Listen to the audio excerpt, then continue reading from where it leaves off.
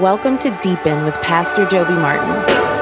The Church of 1122 is a movement for all people to discover and deepen a relationship with Jesus Christ. And we're praying this message helps you deepen your relationship with Him. Now let's dive in. Well, welcome to the Deepen Podcast, Season 3. My name is Jonathan Vinke. I'm one of the pastors here at 1122. For years, I was a worship leader at one of our campuses, and I would listen to the sermons from Pastor Joby and think, wouldn't it be amazing to sit at the table with him, with some of our other pastors, and hear more of his heart, more of his thoughts about what God was speaking to him about that message or that series. Well, this season of Deepen, we're going to do just that. We're inviting you to come have a seat at the table with us as we dive in every week to more of the content of that week's sermon. So you might want to grab something to write with, or maybe your Bible, and just join us for a conversation about what it means to live out the kingdom of God. All right, pastors, Pastor Britt, Pastor Joby. Week 1, Upside Down Kingdom. Freaking awesome, man. I mean, hope you brought your seatbelt or your cup, athletic cup, one of the two. We're going to dive in and talk a little bit about it. Pastor Joby, why don't you share a little bit about where the idea for this series came from and why you think it's important for the church right now? I think the idea came first in this year of worship, and worship being more than just the songs that we sing. What does it look like to be a citizen of the kingdom of heaven? And I don't know if over the last 2 years, I probably watched way more news than normal because of things like lockdown and COVID and riots and all of the things, you know. And I've just been reminded of this. A lens to see Scripture is this of two kingdoms. And one of the things I want to do for our folks here is not just teach them the Bible, but teach them how to read the Bible. Those are not necessarily the same thing. I do want to teach the Bible.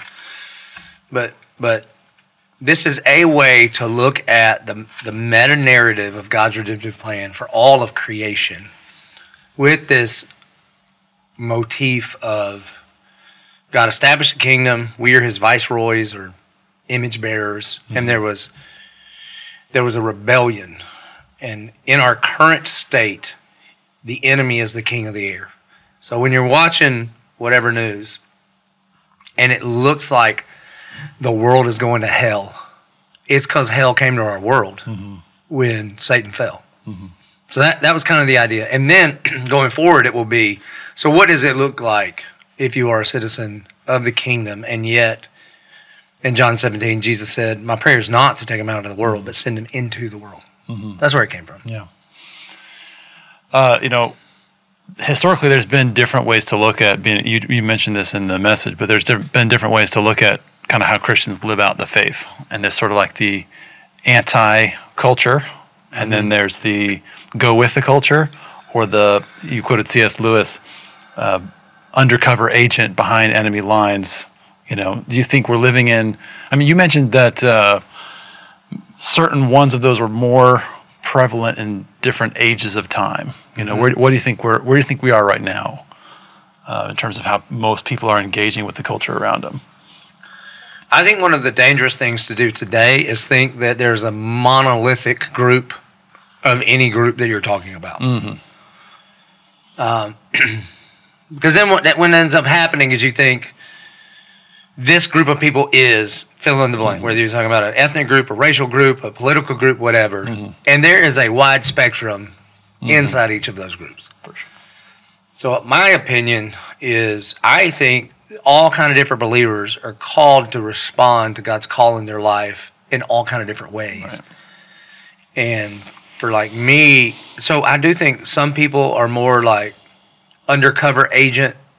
They work in D.C. inside the Beltway, and they're trying to write legislation that they believe helps bring justice to image bearers of God.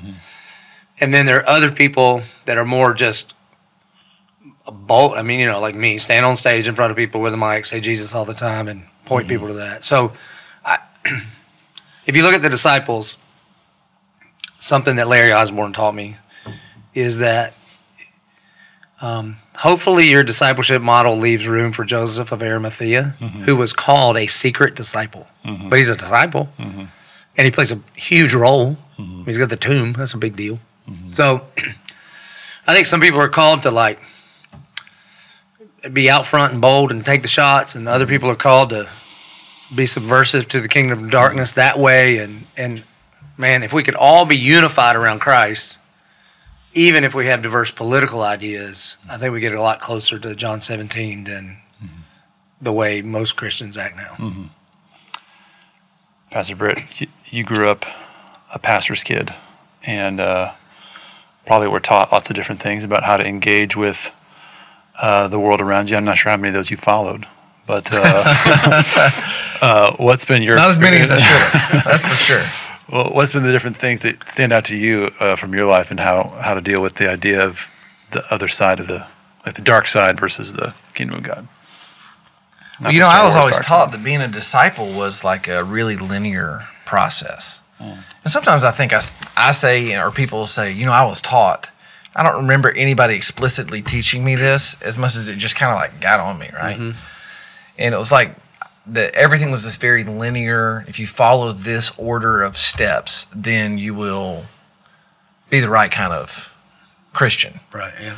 And if you learn how to pray, learn how to share your faith, learn how to sing the right songs the right way at church, these kind of things you do in order. And what I've actually found out is that it's not linear at all. It's like a far more circular process, that it's like water going around a drain. You know what I mean? Like I'm just getting sucked into the presence of God and into the Christ-like, becoming more Christ-like. But I feel like a lot of times I'm just swirling around love and joy and peace and faith, and at the same time struggle, right? So it's like you say all the time, man, how could I be a Christian this long and still struggle with the same things that I struggled with when I was a teenager? Correct. And so for me, I think the realization of that following Jesus is a process that I'm going through. I'm being led through by the Spirit of God all the time. And it's very like circular, and that's the only way I can explain it, is that it's a non-linear process, and most of it I'm passive in. I was taught on the active side, do this, do this, do this, do this, do this, do this. And what I've found out is that instead of me focusing all the time on what I'm doing and not doing, if I would spend my time focused on what the Spirit is doing, what His active work is in my life, leading me deeper into the gospel, then my like behaviors of do this, do this, do this, do this will follow. You know what I mean? I think we're just chatting here, right? All right. So I think sometimes at churches, we get so hung up on what we would call the spiritual disciplines, which I'm for. If you do the discipleship journey, the grow section is basically our words for this is what vivification could look like in your life. And historically, if you ain't singing and reading and praying, you probably ain't going to grow. All right. But do a New Testament study of the spiritual disciplines. Like, it seems to me the disciples spent way more, they were kind of confused, but Paul, Peter, post-resurrection, they spend way more time advancing the kingdom of God than like this self-reflective, what am I doing wrong? What am I getting right? What do I need to learn? It's more like their offense is so good, that's what creates such a great defense. Because they don't wake every day and be like, well, woe is me. What's wrong with me? Here's the 19 places I sinned. It's more like I've got this great commission to fulfill.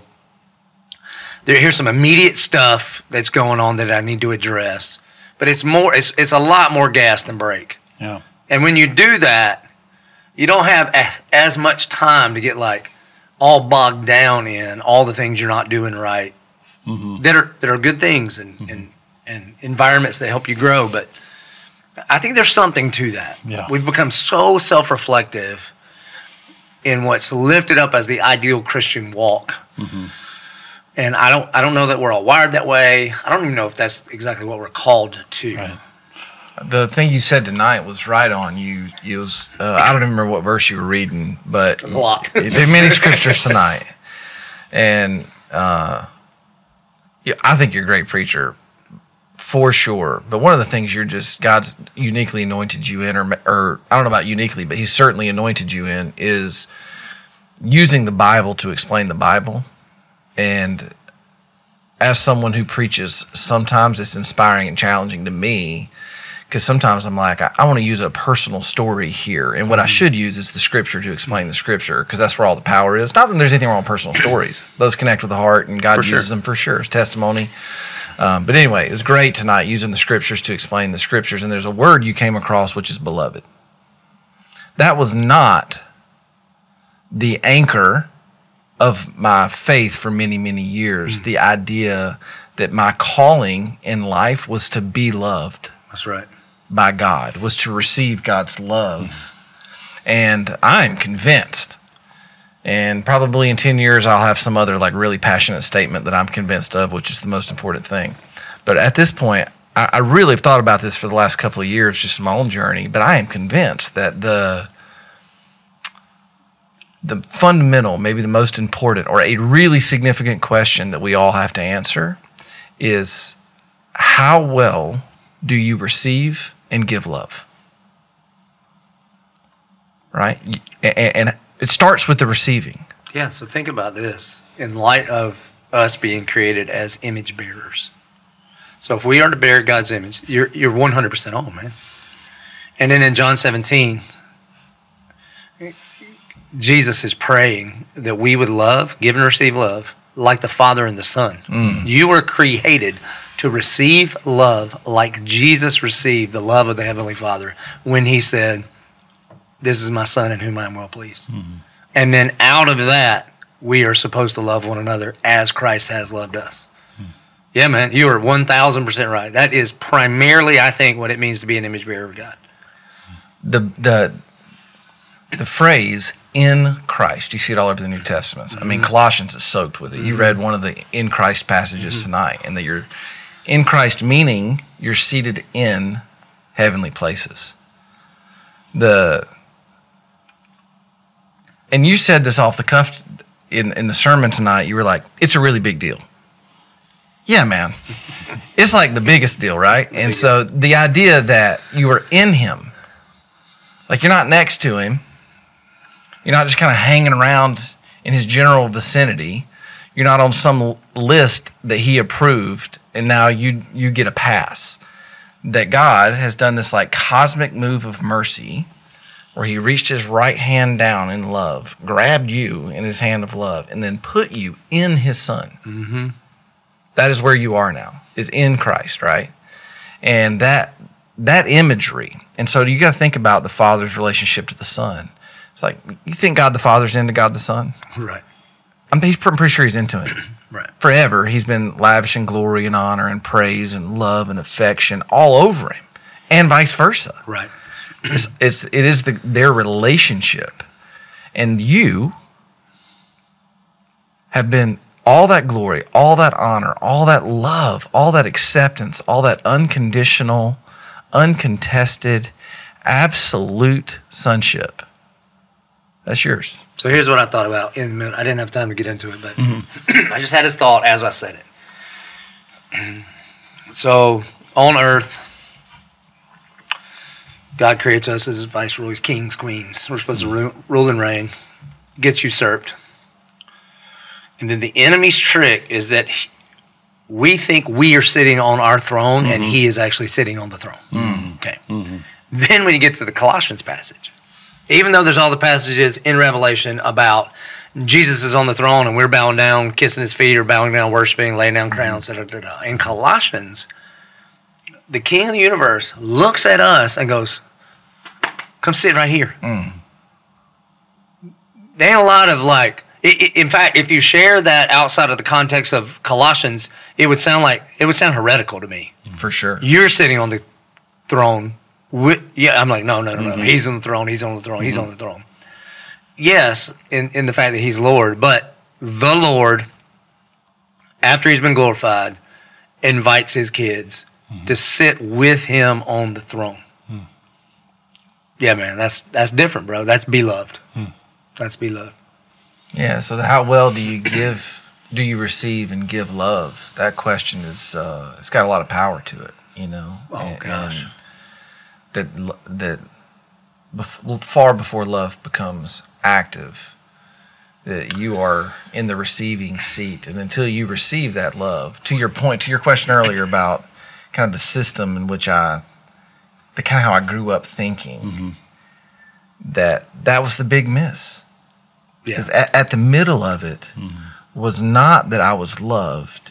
At the middle of it was that I had work to do because there was a really important mission, which is kind of true. There is an incredibly urgent mission, which is to give or share the love that I've received in Jesus' name. You know what I mean? That's different than like do all these things and all these steps. It's just a different way to... Well, how many times at your church at the benediction did one pastor tell another pastor, I love you? Yeah, man. So here's something that I learned. As you guys know, for sure, I lost my best friend over this fall. Brad Bowen built all our churches, all this kind of stuff, right? And we did a graveside service for him down in Fort Lauderdale, and then we did a celebration of life here. And a bunch of his football playing buddies, they won 2 national championships with Georgia Southern, and that crew is still together. They're all buddies. This is what I found out. When Brad became a Christian, which is maybe like 12 years ago or something, 10 years ago here, he started texting that group of guys, hey man, I love you. And at first they were like, what's wrong with Brad? You know what I mean? Like, they did a lot together. They weren't in college saying, I love you, man. Okay. They told us it transformed the way they all talk to each other and to the man. And dude, these are grown men. I mean, at the funeral, it was obvious who was the staff friends and the church friends and who the football guys were. Even though they're like 50 whatever, bro, they're just, they're different. And to the man, you could hear him saying, I love you, man. I love you, man. And Brad just started saying out loud after he became a Christian, I love you. And so that's why when you said it, I think 6 months ago I would have said thank you, and now I just say it back. I love you too. That is what Christ is supposed to do in us.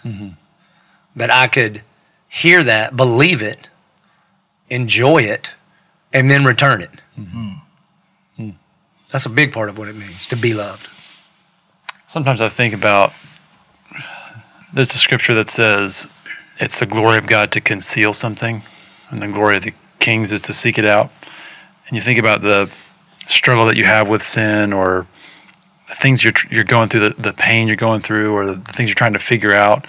And if you're thinking linear, you're thinking, how do I get through all of these things to get to where I'm trying to get, or to accomplish something for God, or arrive at a destination?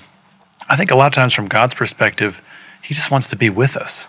I mean, think about your own kids. Like, it's almost like if you just gave them a bunch of games that they a little bit too hard for them, and you're just like, and they're like, we can't do this. Like, all right, I'll do it with you. Sure. It's like He really just wants to be with us because He wants to show His love to us. I think that's why we go through a bunch of the stuff. We're going through doubts or fears, He's like, come to me, because He just wants to spend that time and share. Britt said something in a sermon a long time ago that I have stolen now and made it my own. But it's, you are not primarily a tool in the hand of God, but you're a son or daughter in the family of God. These are two completely different ways of viewing the kingdom of God. Yeah, and even with all this kingdom and war talk, the danger is that you begin to primarily see yourself as a soldier in God's army as opposed to a son in God's family. You are a son in God's family who is an heir, which would make you a prince, and therefore you go to war with your dad on your side, to be complete. Yeah. I was an English major, and there was a rule, don't mix your metaphors, except in the Bible you can't. You can mix them all because there's a bunch of them. Yeah, totally. Let's back up for a second. What is the kingdom of God? Anywhere the king rules and reigns. That's it. So a kingdom is anywhere a king rules and reigns. And that's where you get the, like, on earth as it is in heaven, because He is currently ruling and reigning in heaven, and then there needs to be pockets where the kingdom of light breaks through the kingdom of darkness here, so that the lost world can see what it looks like when the king rules and reigns, and then they can experience. This is not just a rule giver here to take over. This is a loving father here to redeem. These are different things. Yeah. Yeah, I heard Pastor Ben Stewart, he said a phrase when he was preaching either here a few weeks ago or a couple of months ago or many years ago. I heard him say this, and he was talking about the incarnation when Jesus came. And the phrase he used just stuck on me because it's like this really significant imagery. And he said,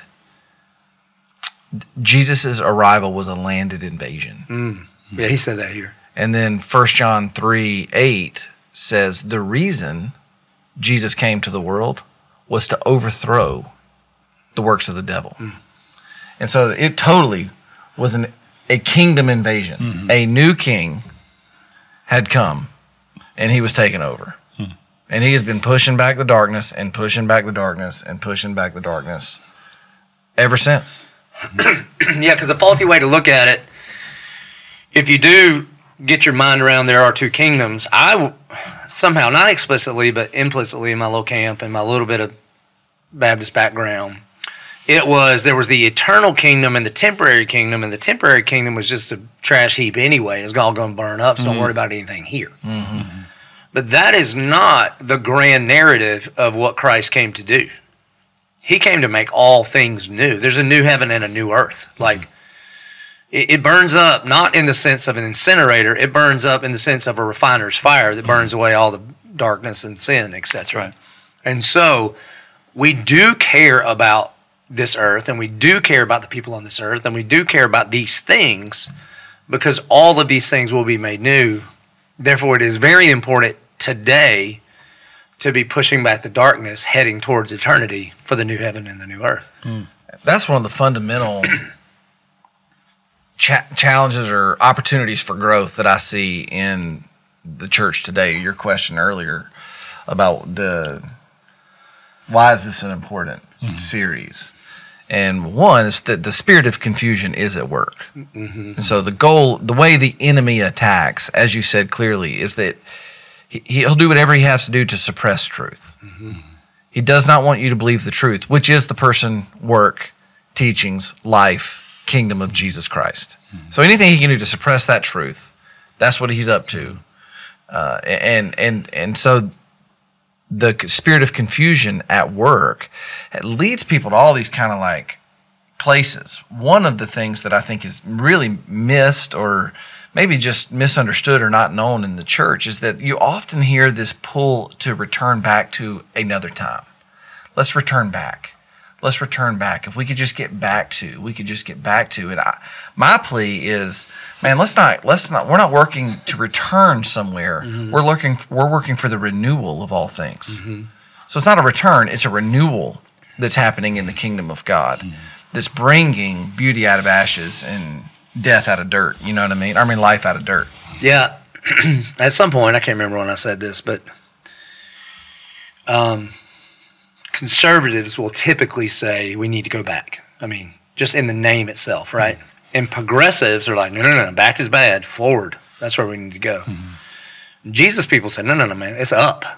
It ain't back to days of old, and it ain't forward like we're going to outsmart God. It is, we're trying to, as Jesus followers, thy will be done on earth as it is in heaven. That's not back or forward, man. That's kingdom down. Yeah. Not culture up. So the kingdom, where the king rules and reigns. Right? That's a great definition of the kingdom. I think it's the only right working definition. You're a mom. You're a teenager. You're somebody who's been through some struggles, recently divorced. You know, the last 2 years have been hard for everybody, but let's just say they've been exceptionally hard for you. And you look around and you're just like, there's a whole lot of brokenness, there's a whole lot of hurt. Or maybe you're just a mom and you're like, there's not say just a mom, come on, that's the worst. That's it. But you are a mom who is hard at work, raising children. But what's being whispered is you're just a mom. That's exactly right. Yeah. And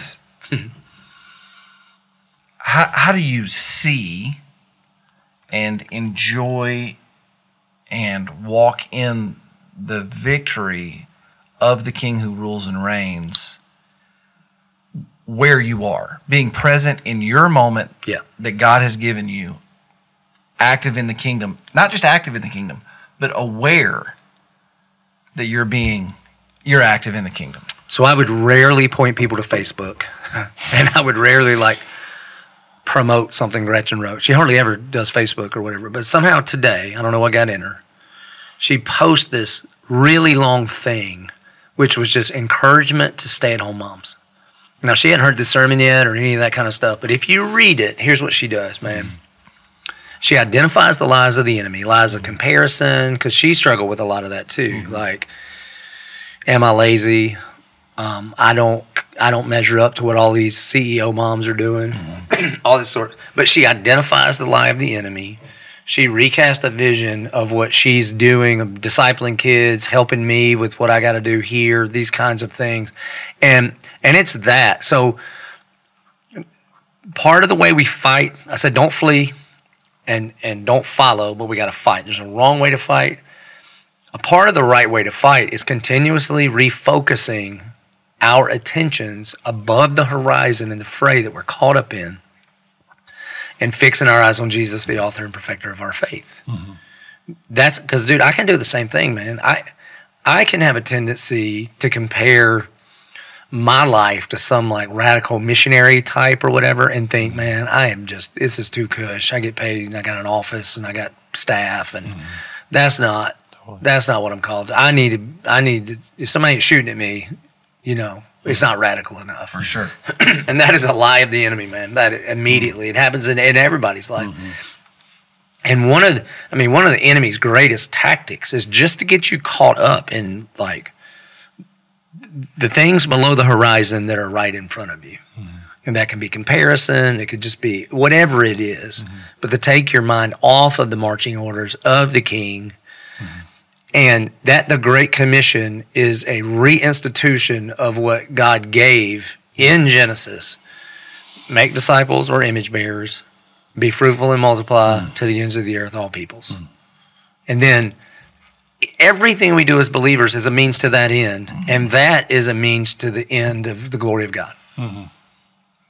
But it's got to be a constant reminder. For sure. Because I think look, man, we got a bunch of awesome people here at our church that love the Lord and study their Bibles.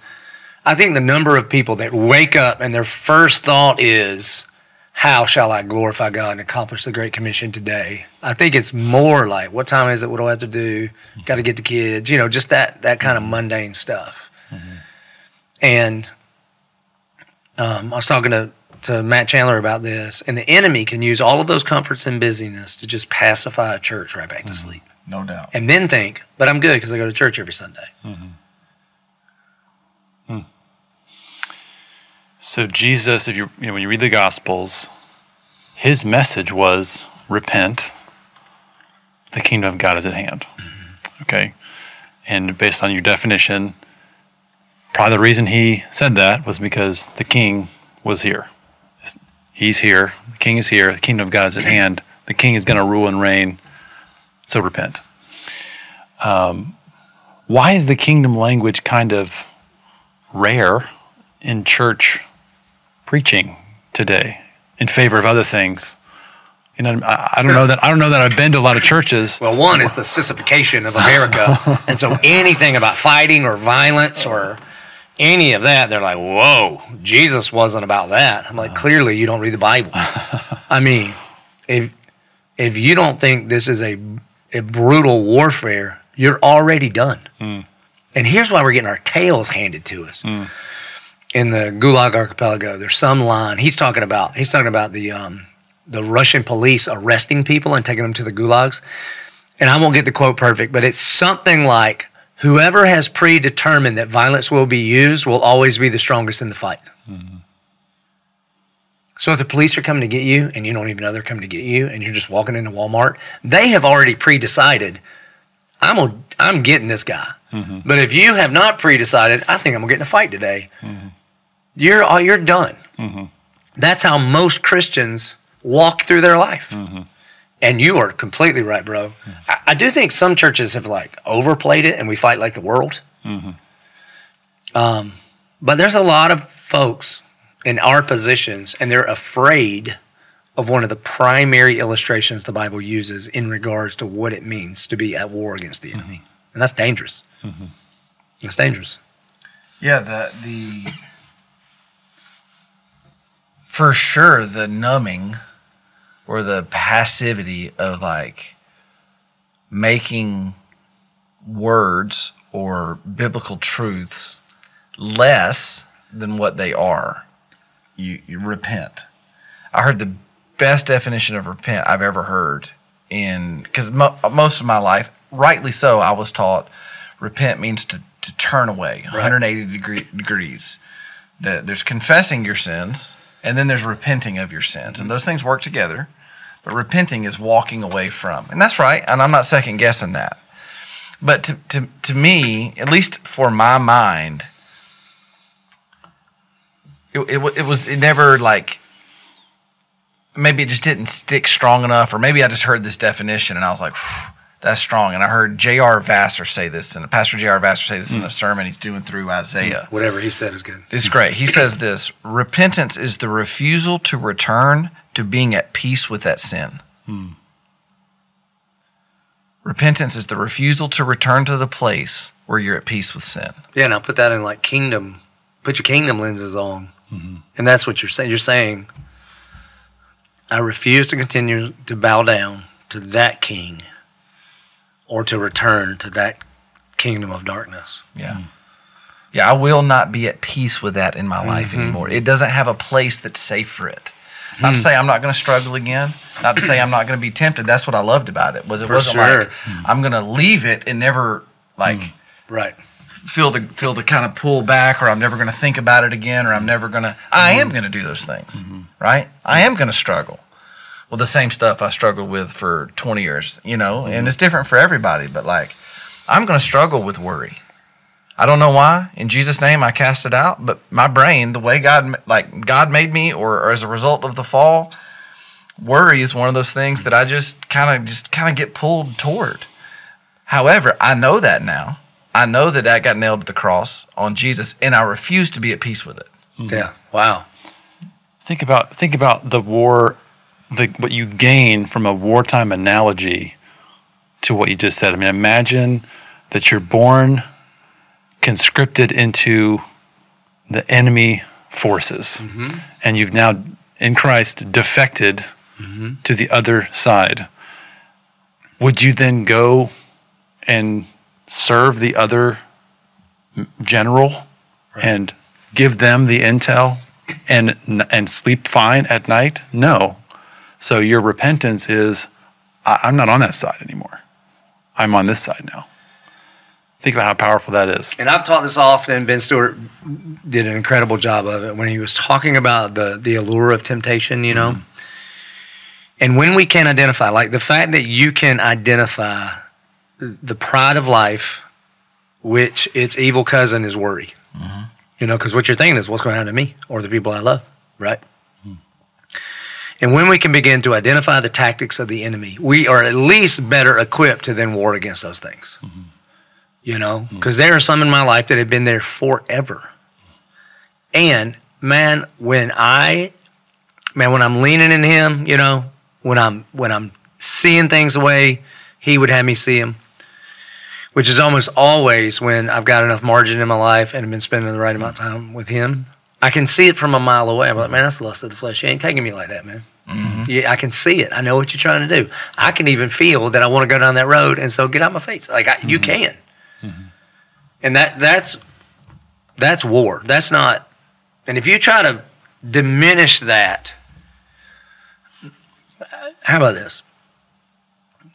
If the king of this air is trying to take authority in places he does not have authority, and you become at peace with that, can you imagine if you went home tonight and you walked in your house and there's another dude, and you're like, hey, bro, what you doing in my house? And he's like, well, tell you what, I think I can be a better husband than you can. And you've been neglecting your kids, and I'm going to raise your kids. there would be war.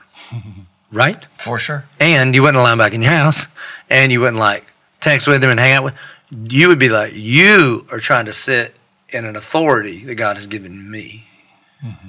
That's the enemy in our life. Bro, this is a handful of years ago, but I take my oldest daughter out on a date. And I've told y'all this story, maybe our whole church, but I take my oldest daughter out on a date, and she's got this like Hawaiian sundress.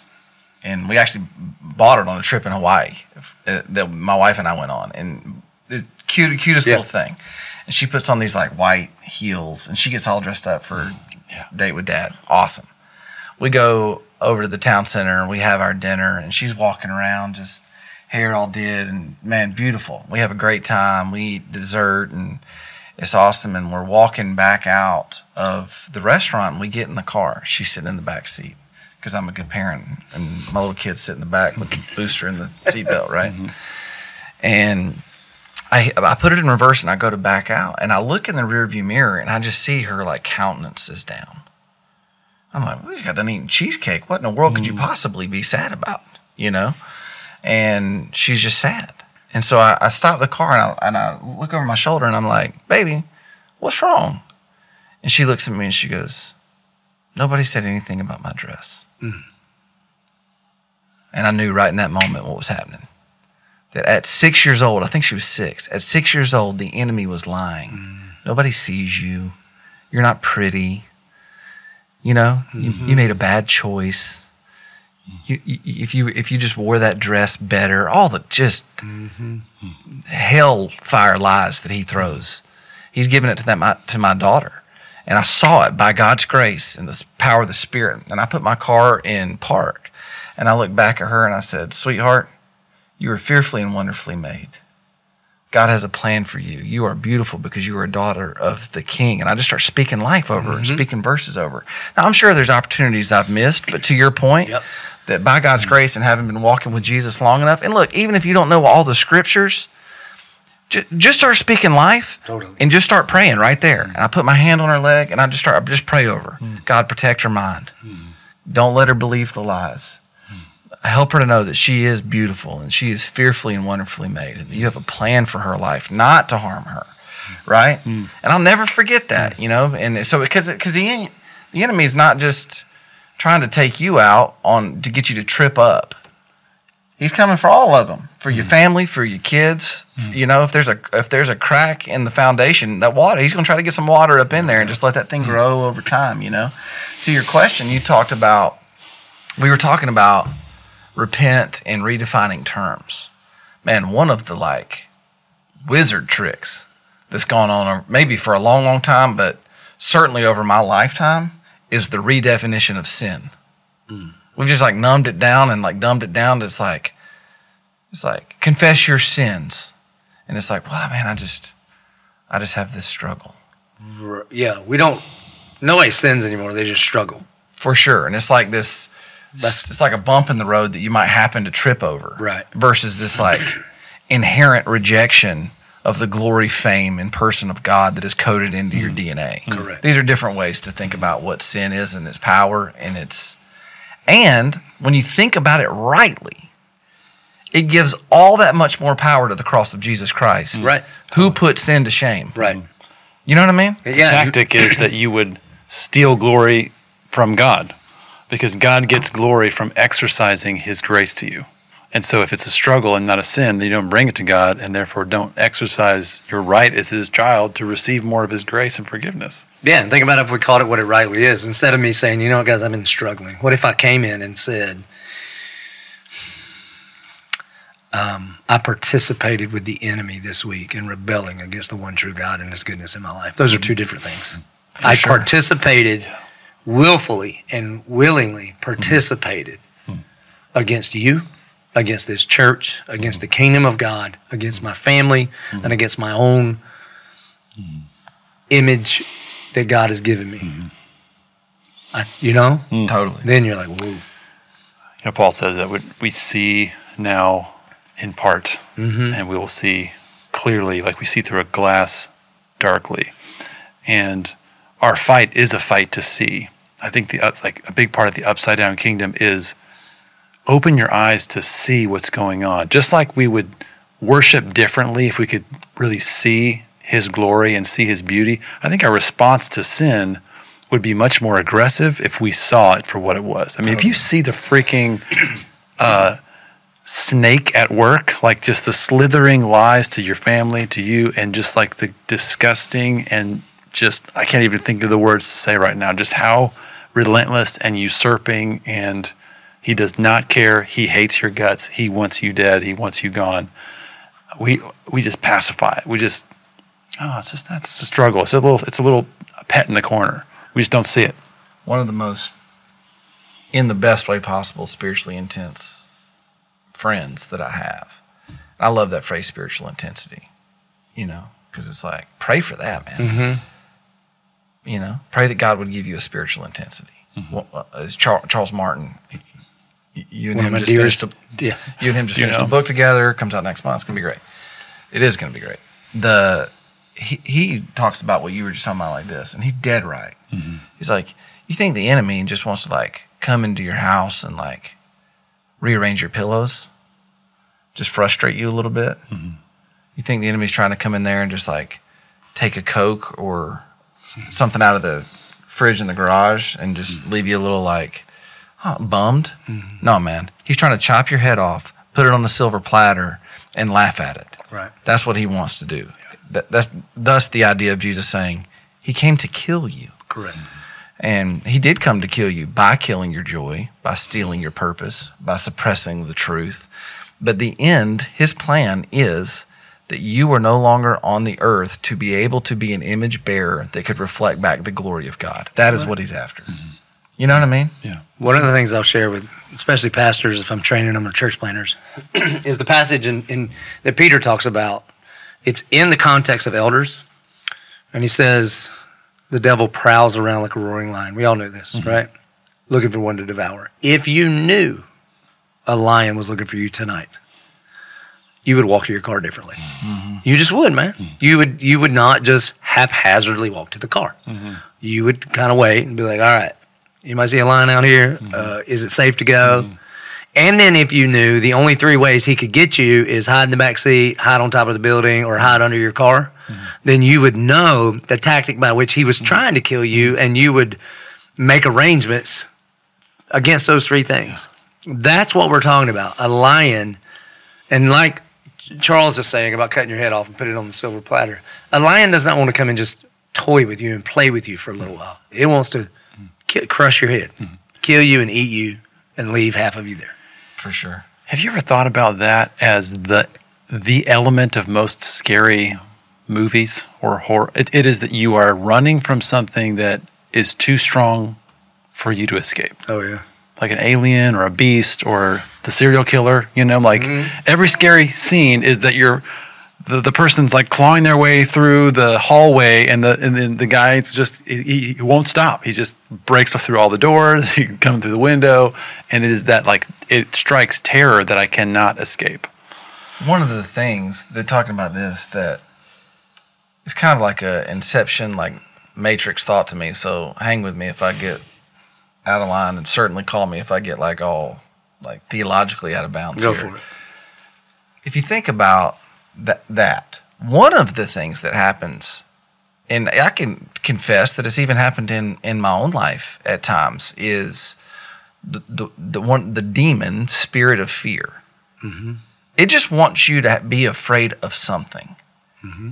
And so sometimes with Christians, they give the devil too much power, and the spirit of fear wants that. Mm-hmm. The spirit of fear doesn't care what you're afraid of. He just wants you afraid.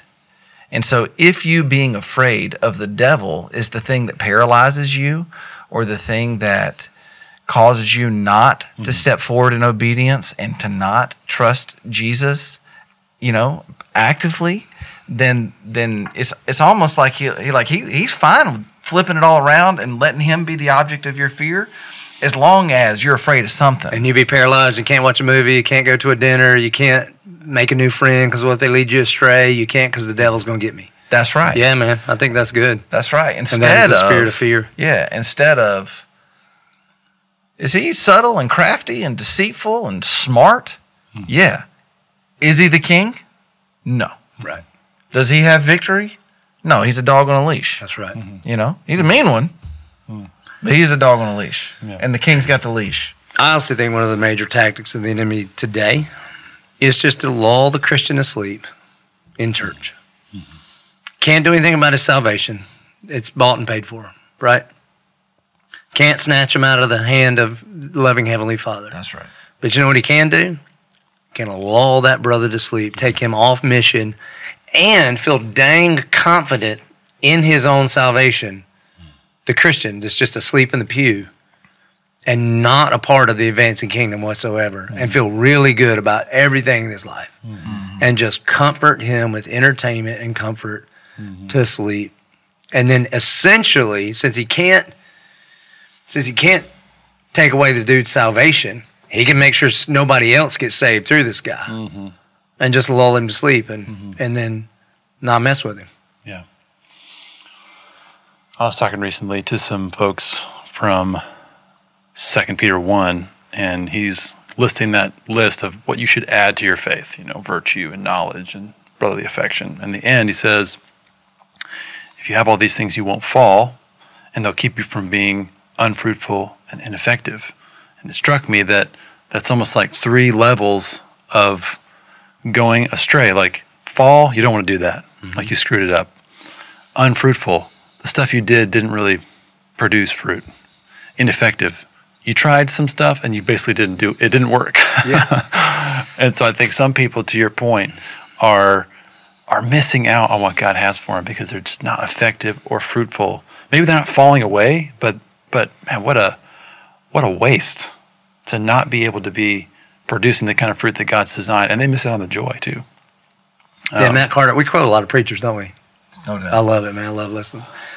My friend Matt Carter, when he preached here, the image that he painted, he said, the worst thing you can do is not believe, right? So that's it. That's the worst. The next worst thing is imagine getting to heaven and looking around. Remember this? Every tribe, tongue, nation, and you look around and think, I didn't bring anybody with me. Like I did not allow God to use me to even bring one more person here. That's just different than being on mission for Him, saying to live as Christ, to die as gain. Right. Very different. Challenges your theology of how you'll experience the joy of heaven, right? Because that sounds like a regret. It's not one that I want. Okay, let me ask something about Satan being defeated, okay? So there are different theories of atonement. Judicial, the idea that what Jesus has done has paid the price for us before the Almighty eternal Judge. And then there's sort of what's called Christus Victor, like Jesus came, fought the enemy, did battle with him, defeated him. I don't think these things are mutually exclusive. But talk a little bit about, did Jesus go into hell and fight and steal the keys? And I mean, you can kind of let your imagination run a little bit there. I mean, even the Nicene Creed says he descended into hell. And then there's, he took the keys to death and hell, because in Revelation 1, right? Or he holds the keys of death. Well, a couple things. One, I think if you study the Nicene Creed in its original language, it was like the place of the dead, or Hades, right, which is different than what we think of when we think of hell as like an actual, literal, eternal place of torment.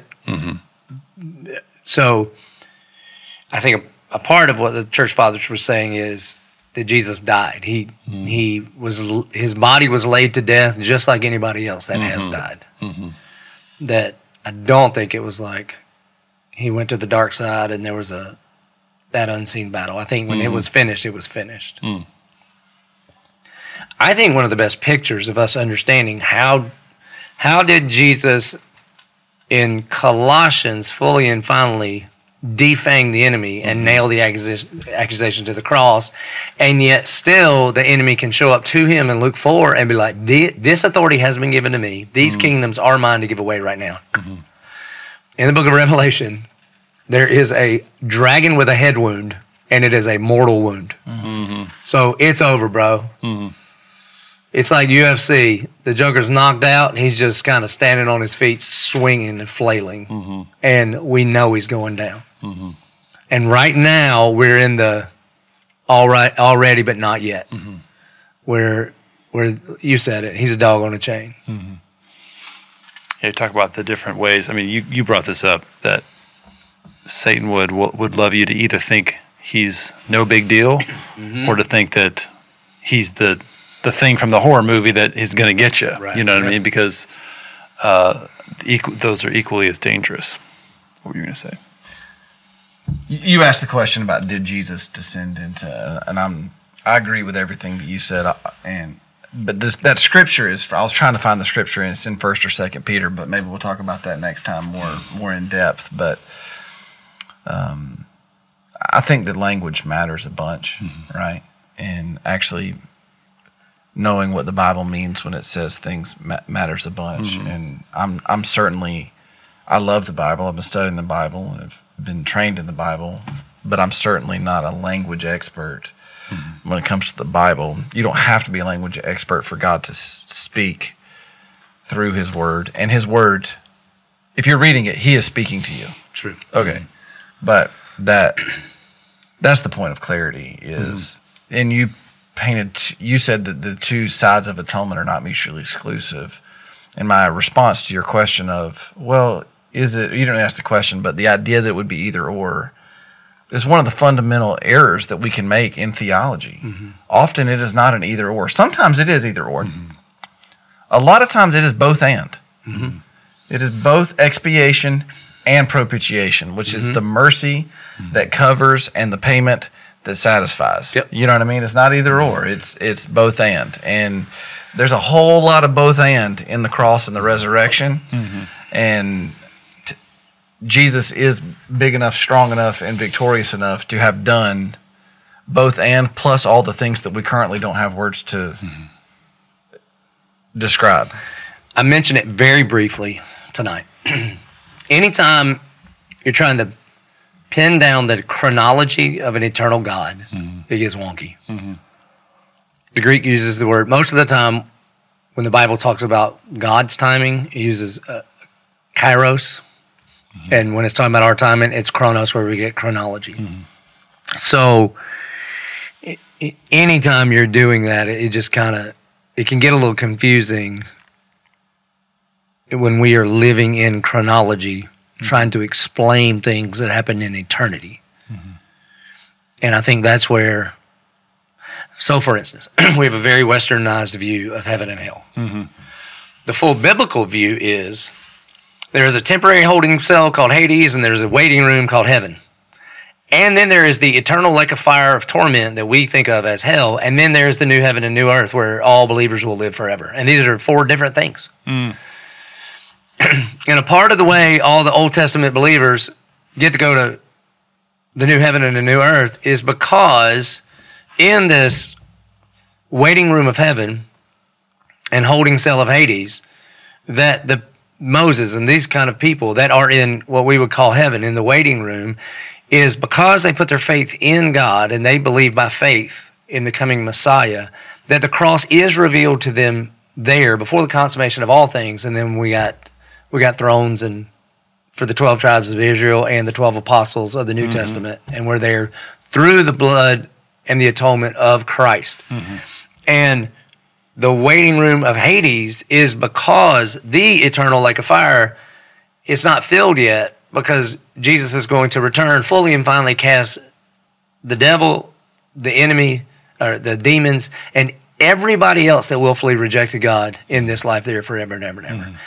And so those aren't the same things. We talk about them like they're the same things. Like heaven and the final new heavens, new earth are the same. They're not the same. And again, it gets a little bit confusing because we're talking about, in chronological terminology, trying to describe eternal realities. That's tough. And you've had entire denominations split over it. Like, does the soul rest until the day of resurrection, or do you go straight to heaven? Well, the answer is yes. Yeah. I mean, like, for a God the thief on the cross, today he was in paradise. For a God who's outside of time, it's going to blow your mind either way. Correct. You know, like you step outside of time, who knows? Here's a free one for you. Ready? Yep. God being outside of time. And then in Colossians, it talks about all things were created for him, by him, through him, and all things hold together. And he holds all things together. Mm. Well, there's two forces at work currently in the world we live in that are holding, they're dependent on each other, that are holding it all together. Gravity and time. Mm-hmm. Right? And gravity dictates time without one makes the other work, or they work together. So one of the thoughts that I've thought about many times is if the Father is outside of time, then time is happening inside of the Son, Jesus. The time as we're experiencing, he is what time is passing, he's holding it together. That if all created things are for him, by him, through him, well, if gravity and time weren't created, what were they? Through him, and that the Spirit is at work in time, bringing all things together to realize their fullness in Christ Jesus. Mm-hmm. That's some pretty powerful imagery to me. That's how he's the beginning and the end. Bingo. The other thing, if you do a little physics, that as speed increases, time decreases. Mm-hmm. So theory of relativity, every movie you like, the guy flashes to the moon and back, and he's been gone for 24 hours, but he's 25 years older, that kind of thing. Mm-hmm.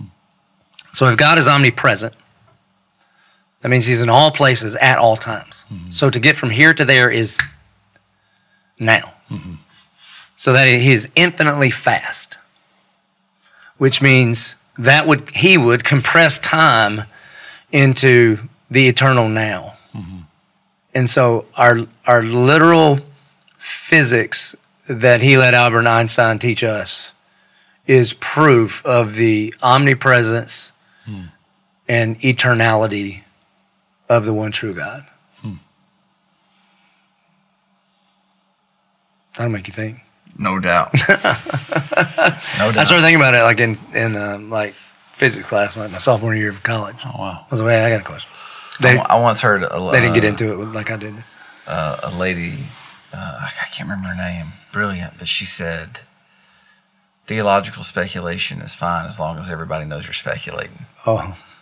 And so sometimes I think thinking on Christ in terms of the Bible, even if you're not thinking about it exactly rightly or your language is too, sometimes it can stir you up to you know what I mean? Yeah, as long as you realize if you're thinking outside of these words that are written down in this book, you may or may not be all the way. Are you tracking with me? I would highly encourage the believer to do two things with their imagination. As you hand it over to the Lord, think on the character and nature and attributes of God and the effects of that. Like in space, in time, in the cosmos, what's happening in heaven. Surrender your imagination to the Lord and say, God, would you help me think God-glorifying thoughts about what could be happening in heaven right now? Because Revelation 4 and 5 sounds like there's a worship service going on right now. Wonder what that's like. Okay, so go telescopic with that. And then go microscopic with, particularly in the Gospels, or whatever, any Old or New Testament passage, and try to get down into the grimy details that only your imagination can fill in. Now, these aren't stories that anybody made up, but just try to fill in all the actual details, like woman caught in adultery, man.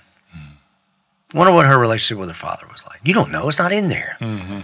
Because both of those things will increase our understanding of the magnificence of God, the bigness of God, and then the thinking about the granular aspects of the actual events will help us understand just almost like I don't know what the right word is. The incarnation would probably be better, but almost like the smallness of God. Sometimes it's easy for me to believe in the bigness of God because he's God.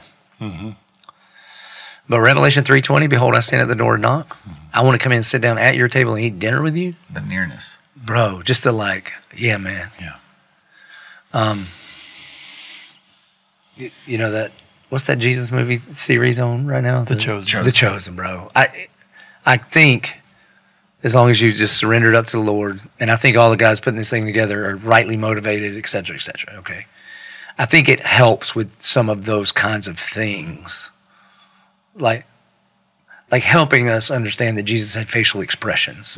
And the way he looks at his disciples was with love and not disdain. You know? Yeah, for sure. So what's our role, or what's the role of the Christian in bringing the kingdom of God to bear? Or do we build it? Can we build the kingdom? Can we advance the kingdom? Advance, yeah. We participate actively in the advancement of. It's interesting what Jesus says in Matthew 11. From the days of John the Baptist until today, the kingdom of God has been forcefully advancing. The ESV says violently. And violent men take hold of it. So, like, God's going to do what God's going to do. And if you want to be a part of it, you better fight. That's what I would say. And again, what I talked about tonight is there's a wrong way to fight, which is to fight with the weapons of this world and think that we're winning. And there's a right way to fight, which is living the gospel-infected life. Those are two different things. So for the person who's having a hard time grasping, like, practically how to do that, what would you say? Henry Blackaby, I quote this all the time. He said, if you want to experience God, which if you're experiencing God, you're experiencing his kingdom. If you want to experience God in your life, then look around at where he's at work and join him in that work. And so if that's your relationships, your marriage, your kids, your church, your whatever, any sphere of influence or whatever, any sphere of your life that you could step into, the question is, what's God doing here? And he's always at work. Sometimes it's easier to see him at work than others. And so maybe in one of the ones now as we walk through this series, we could talk about what are some ways to identify where God's at work, to actually see where he's at work. But I think that's fundamentally, how do you advance the kingdom, is one, want to. Think about it. Pray about it. If it's on your mind, there's a far better chance you're going to have eyes to see God at work than, like, it's not on your mind, you're thinking about everything else, and you're just going to stumble into God at work. I mean, that might happen, but the chances are pretty slim. You're going to, I think rarely God gives people a heart for something before they put their hand to it.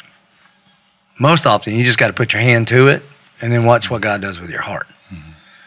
I think you got to go, like, you just Jonas this thing, but in the right way. Pray it up, Lord, here I am, send me.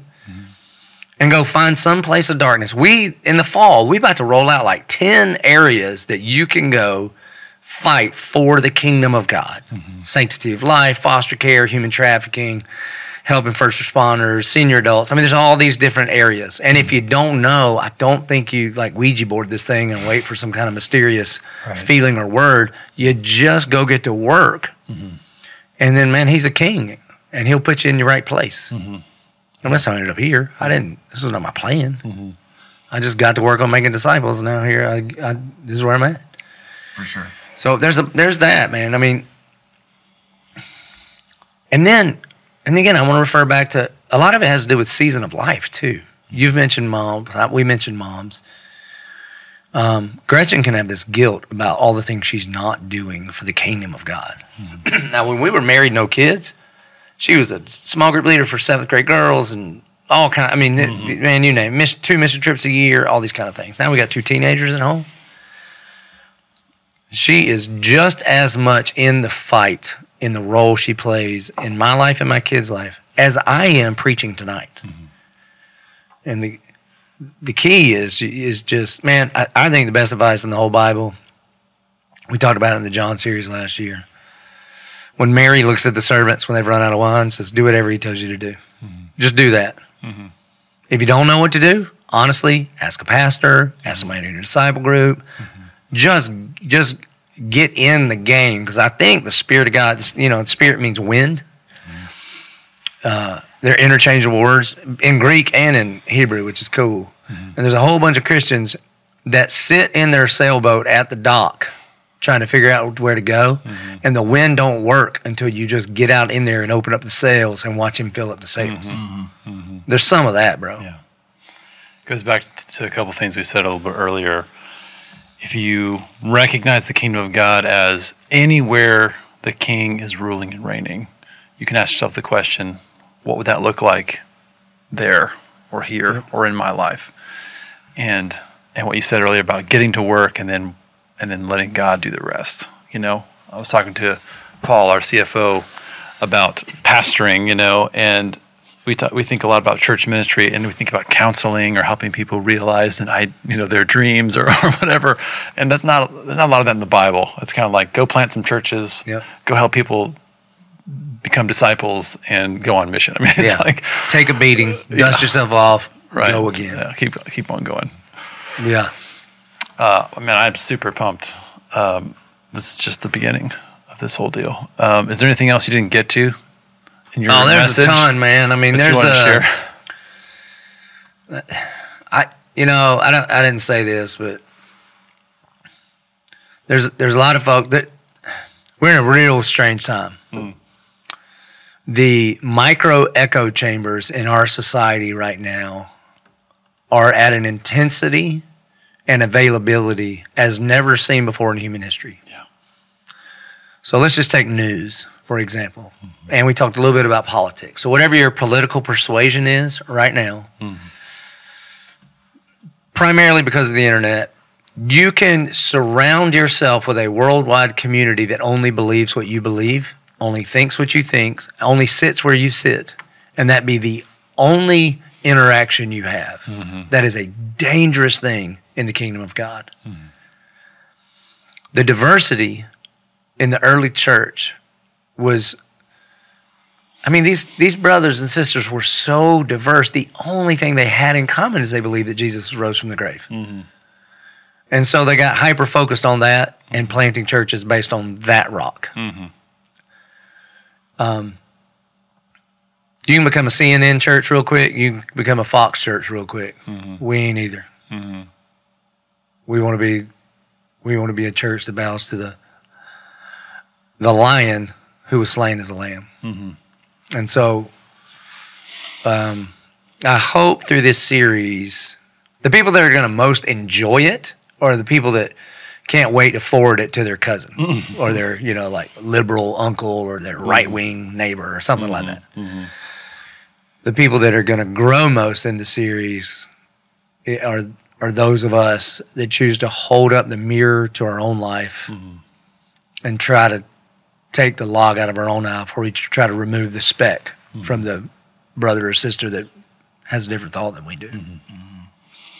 I thought about worship because when Satan is talking to Jesus in his temptation, he says, all this you can have if you worship me. And we're focusing a lot on worship this year.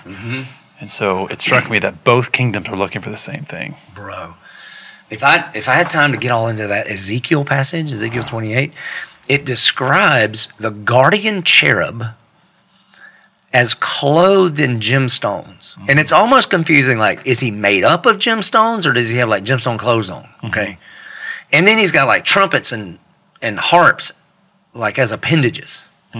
And what it sounds like is that his job was to gather all of the other cherubs and angels and messengers, and the light of the glory of God would shine through him, and he would refract and reflect the light of God, and that was what worship was. And then at some point, it went to his head, and he said, they shouldn't be looking through me, they should be looking to me.